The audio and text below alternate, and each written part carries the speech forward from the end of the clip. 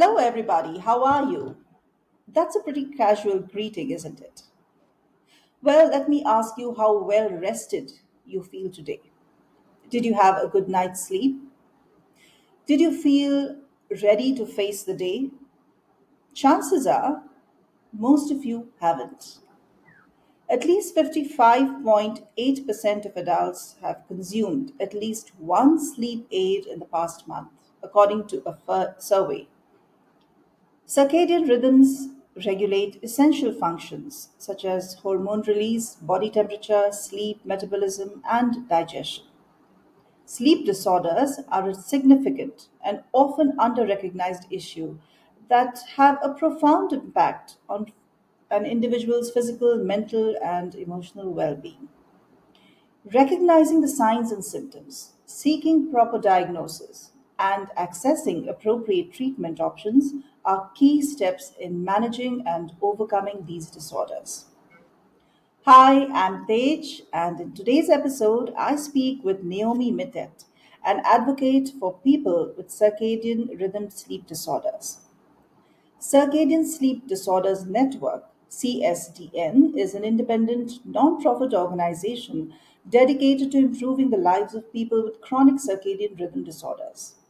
Welcome to the podcast, Naomi. Hello, thank you. Thank you for inviting me. I honestly did not know that there is something that is of such grave, uh, everybody is facing this issue. I myself have sleep issues most of the times. So I'm very, very curious to know what we are going to talk about today. Great. Yes. Naomi, tell me what are the specific sleep disorders that your organization focuses on, and why have you chosen to prioritize these particular disorders?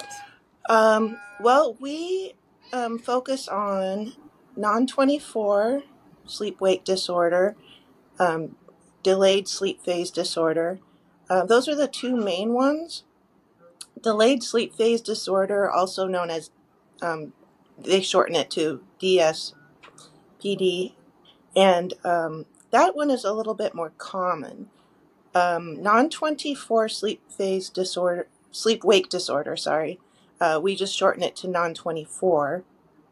That is more common in blind people, but it's pretty rare in the sighted population. But that actually is what my daughter has. And I didn't know for a very long time. There's also advanced sleep phase, which is somebody who that's not really as much of a problem in our society because being an early bird is looked highly upon because you can get more Yes. a day, so that's not much of an issue for people who if their body clock has them not feeling tired. Like I'm actually the delayed Mhm, phase type of person. And mhm, I didn't realize that until I found out about my daughter's non-24. So I just mhm. always thought, I'm a night owl, and I didn't know why. My mother is the same way. So I do think there's a genetic component, but that hasn't necessarily been proven. There are a lot of genetic tests going on uh, to try to prove that. Um, so cited So non-24. let me Oh, let yes, go ahead. sorry to interrupt you, but could you just explain what is non-24 and delayed sleep disorder? Delayed sleep, I kind of get because you are not sleeping at the appropriate time. You're probably sleeping well into the night. And what is non-24? So non-24 would mean somebody's body clock that will, like for my daughter, for example, her days are like 25 hours long, maybe a little bit longer. So her sleep Uh-huh. time will advance an hour each day. It's basically like having chronic jet lag. If you're not, Oh, yeah. And so if you're not allowed to follow that your body's natural rhythm, then you will become very sleep deprived. But there will also be times, there are times when she's like right now today she fell asleep around 3 p.m. yesterday it was 2 p.m., tomorrow it will be 4 p.m. But there are times when her wake up time is like most other people in society. Hmm. So that's what makes it so hard to diagnose because, sometimes they're fine, other times they're exhausted. And she used to, fall asleep in class. Um, Yeah, I could imagine. I mean, that changes the entire system, isn't it? When to go to school, when to study, when to sleep, when to eat. And not only that person, but also the family is affected. yes, that is right. That is right. And it really was by chance that I happened to find out about it. Um, as much as you know, I'm not always so positive about social media sites, but I was in a Facebook group and another mother had mentioned it, and just by chance I read her comment, and I thought, well, that sounds a Hmm. lot like my kid, and so I started researching it, and then that's how I came upon the nonprofit that I'm a board member of now, the Circadian Sleep Disorders Network, and everything clicked. And, I just did a lot of research about it. And I actually decided to start homeschooling my child because I realized it just explained why it was so hard to get her up in the morning sometimes. Hmm. And, Hmm. we had so many issues with the school, no blame on the school district or anything or the schools. They were great. This is just such a rare Hmm. thing. So I let her follow her own body It, clock, and yeah, things got a it can be challenging. I totally get it. It can be very challenging. Now, what does the organization do, and what are the resources that you provide to people who are affected or people just to create awareness about this? well, we do a lot of different things. Right now, all the board members, we are all people who live with circadian rhythm sleep disorder, either the delayed sleep phase 1 or non 24. And in my case, we have both. I mean, I have experience with both. So we do a lot of advocacy work online. We have support groups on Facebook. We have a support group. We have other social media pages where we share information, articles. Um, we also do, advocacy for people who might need some support. Uh, like recently, I actually helped a university student with writing to her university about trying to explain what non 24 is. And she's a Mm-hmm. sighted person, Mm-hmm. um, because Mm-hmm. it's just it's just not well known yet. And what happens Mm-hmm. is a lot of times people feel like there's some a mental health issue maybe, or they feel like their doctors don't know what it is, so sometimes they're not believed, or they're told they have a mental health issue, or it's just insomnia. So it can get very Mm-hmm. frustrating for people who have, I would say, especially the non-24. I think the delayed sleep phase is more accepted nowadays. It's more known than the non-24 for sighted people. Yeah. If somebody's blind, So oh, I would sorry. sorry. So no, my question is when you approach, like you said, the university student wrote to her university explaining the process. What is the first reaction you get from the person? Is it that of skepticism, or is it something like that doesn't exist? Actually, because I spent I spent 4 years researching, especially during the pandemic.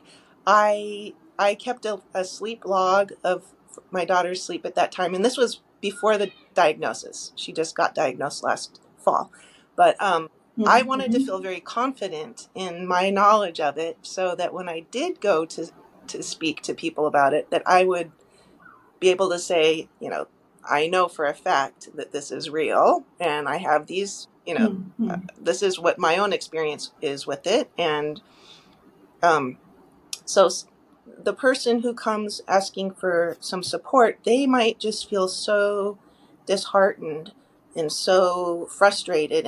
And so they just, sometimes it's hard for them to really think clearly. Um, And a lot of times people give up because once they're just told, Yeah. no, that's only with blind people, or no, it's a mental health issue, or you just have insomnia, you're not trying hard enough. They just get so down about it that they just want to just stop. This is a Mm-hmm. very debilitating. It's very debilitating. Yeah. Yeah, I totally, yes, I can understand. Try not sleeping one night and you see how your next day is. It's terrible. You are not productive at all. Forget productive. You're not even able to function normally on that day. Everyday chores also seem to be a task. Let's take a break to understand what Chezuba is. Everyone at some point ponders on how this beautiful life can be made more meaningful. Maybe you're a leader trying to enhance your employees' experience at your organization. Or you already work for the community and seek volunteers with state of the art skills to strengthen your nonprofit. Whatever your situation, know that you can make a difference. Chezuba began with this very vision, a vision to facilitate every skill and every passion in the world in meeting a social need.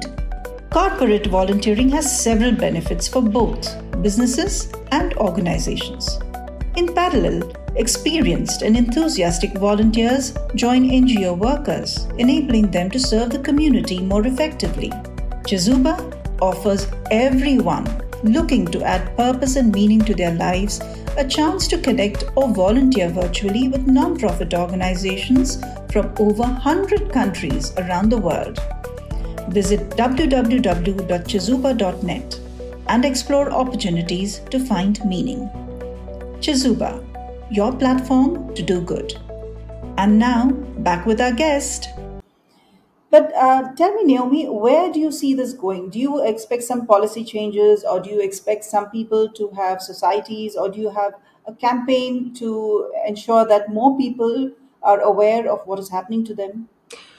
Yes, actually, very soon, next month, in the first week of June, there will be a sleep conference, Sleep 2023, and we will have a booth there. We will also have one of our board members speaking.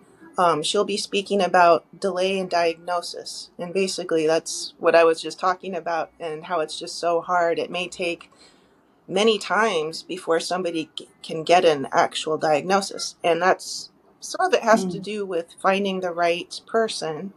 Um, Often, if it's a sleep specialist who also has been trained in neurology, they will usually Mhm. have a good understanding of what this is, Mhm. what these Mhm. disorders are, because it's neurological. It's happening. Okay. Yeah, it's in the brain, and Okay. So my question is, when you say neurological, is it also exacerbated by technology, by blue screens, by looking at? I don't know. I'm just wondering because that is generally the case where people say that you're looking too much at a screen or you're reading too much on your mobile phone. there is. I would say there are mixed thoughts about that.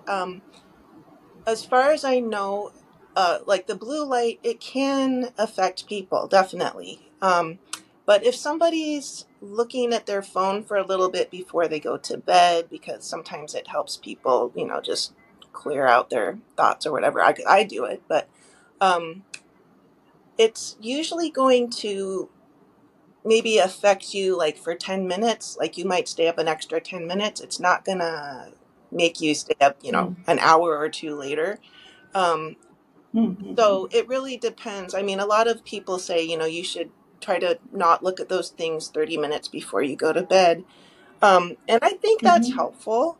But the main thing is also that it's not really light as much as the activity that it has your brain involved in. It's kind of, sending signals, excitement signals. And so your brain it makes it much harder to just relax and go to sleep. Um, Mm-hmm. some of the some of the research, like at Oxford, they have done tests about that. Um, Yeah. and So I think there's an entire industry waiting out there, isn't it, with all the sleep devices, putting on the mask or melatonin, for example. All these industries will benefit from what is happening right now. But what my entire focus would be is how does a person diagnose himself or herself Mm-hmm. to understand that they are going through this and seek medical help or seek some kind of professional help. So your organization is helping do that. Yes, yes, we can definitely tell people what they need to do to help them get a diagnosis properly. Um, Such as, well, sleep logs are very important. If you can keep a journal and write down the time you fell asleep and the time that you wake up, at least for 2 weeks. In my case, I went a little overboard. I did it for 4 years for my daughter, but um, it's really helpful if they can have a good amount of time. 2 weeks, a month is even better. 2 months even better. Hmm. Um, you can just do it on paper. And then there are some apps that you can use where you can put that information in and it will create a graph. There are a lot of things that you can wear, that people wear now on their wrist, and when they're sleeping, you can Right. track your sleep and wake time. And those have actually been very helpful for people to get a diagnosis. They can show that information as well. Now, the only thing is with delayed sleep phase, it's, if you're going, like for me, my sleep time where I feel quite awake at nighttime, and then maybe 3 or 4 a.m. is like pretty common time for me to go to Hmm. sleep if I'm just allowed to go on my own body clock. Hmm. But Hmm. for my daughter, when if I had not been letting her just follow her body clock and she was still trying to get up to go to school, the results would have been different on the sleep journals that I kept. And so, if somebody really wants an accurate diagnosis, they will need to not have any interruptions for at least 2 weeks, and Hmm. then they wear an actigraphy device, um, Hmm. and that will track. There are other things that they make as well, but usually that's what my daughter had to wear, an actigraphy device, and Okay. she wore it for 2 weeks, Okay. and it would record her sleep time and her wake time. Um, and so the doctor was able to read that information, and he could confirm, yes, that she has the non-24. Right. Um, so Right. yes, sleep logs are very important, and that's the other thing. It's just so hard for people to have that much time to sleep when they Hmm. need to, following their body clock. Because if you're working or going to school, it's pretty hard to take off 2 weeks. I suppose you could, use your vacation time to do it. But yeah, that's to make it accurate. That is very important. Yeah. Yeah. Lastly, tell me, Naomi, do you measure the impact of your reach out, or do you monitor some kind of progress with the people who are approaching you? Do you have members, so to say? Well, we have members who join, um, and the fee is it's a sliding scale, basically. So if some That's the another thing, is a lot of people who have such as non-24, it's very hard to find work. Uh, or if you do find Hmm. work, it's going to be something that might not be full time, or it might not be something that will be a True. job that can bring in, a lot of money. So some people find their niche where they, maybe they can do like something related to software, like programming or something. They can do it at home in their own time, but not everybody wants to do that kind of work. Um, Yeah. but yes, Yeah. we do have members, and on the website there's a place to you can join online through PayPal. Usually, we also accept checks, which that's old school, but yeah, we'll Sure. still take a check. So, Wonderful. Great. It was lovely talking to you, Naomi. And I hope more people come out with the problems that they're facing and approach you and maybe there's some kind of support that comes out from networking. Yeah, I hope so. I've been trying to do a lot of networking myself online, and we also have a survey that we're working on the paper for that, and hope to have that published. Uh-huh. Um, so that's a big deal as well. So we will have something for the science community to be able to look at. Yeah. Yes, yes, yes. Great, that was a lovely talk. Thank you. So, there is also a need for policy changes, for increased understanding and funding for research as well, to understand the importance of healthy sleep habits. By working together, nonprofit organizations, healthcare professionals, researchers, and individuals who are connected can make a collective effort to address this issue of sleep disorders comprehensively. And I think by shining a light on sleep disorders and promoting the significance of quality sleep, I'm sure everybody understands the importance of quality sleep. We all must strive towards a society where restful and rejuvenating sleep is a priority.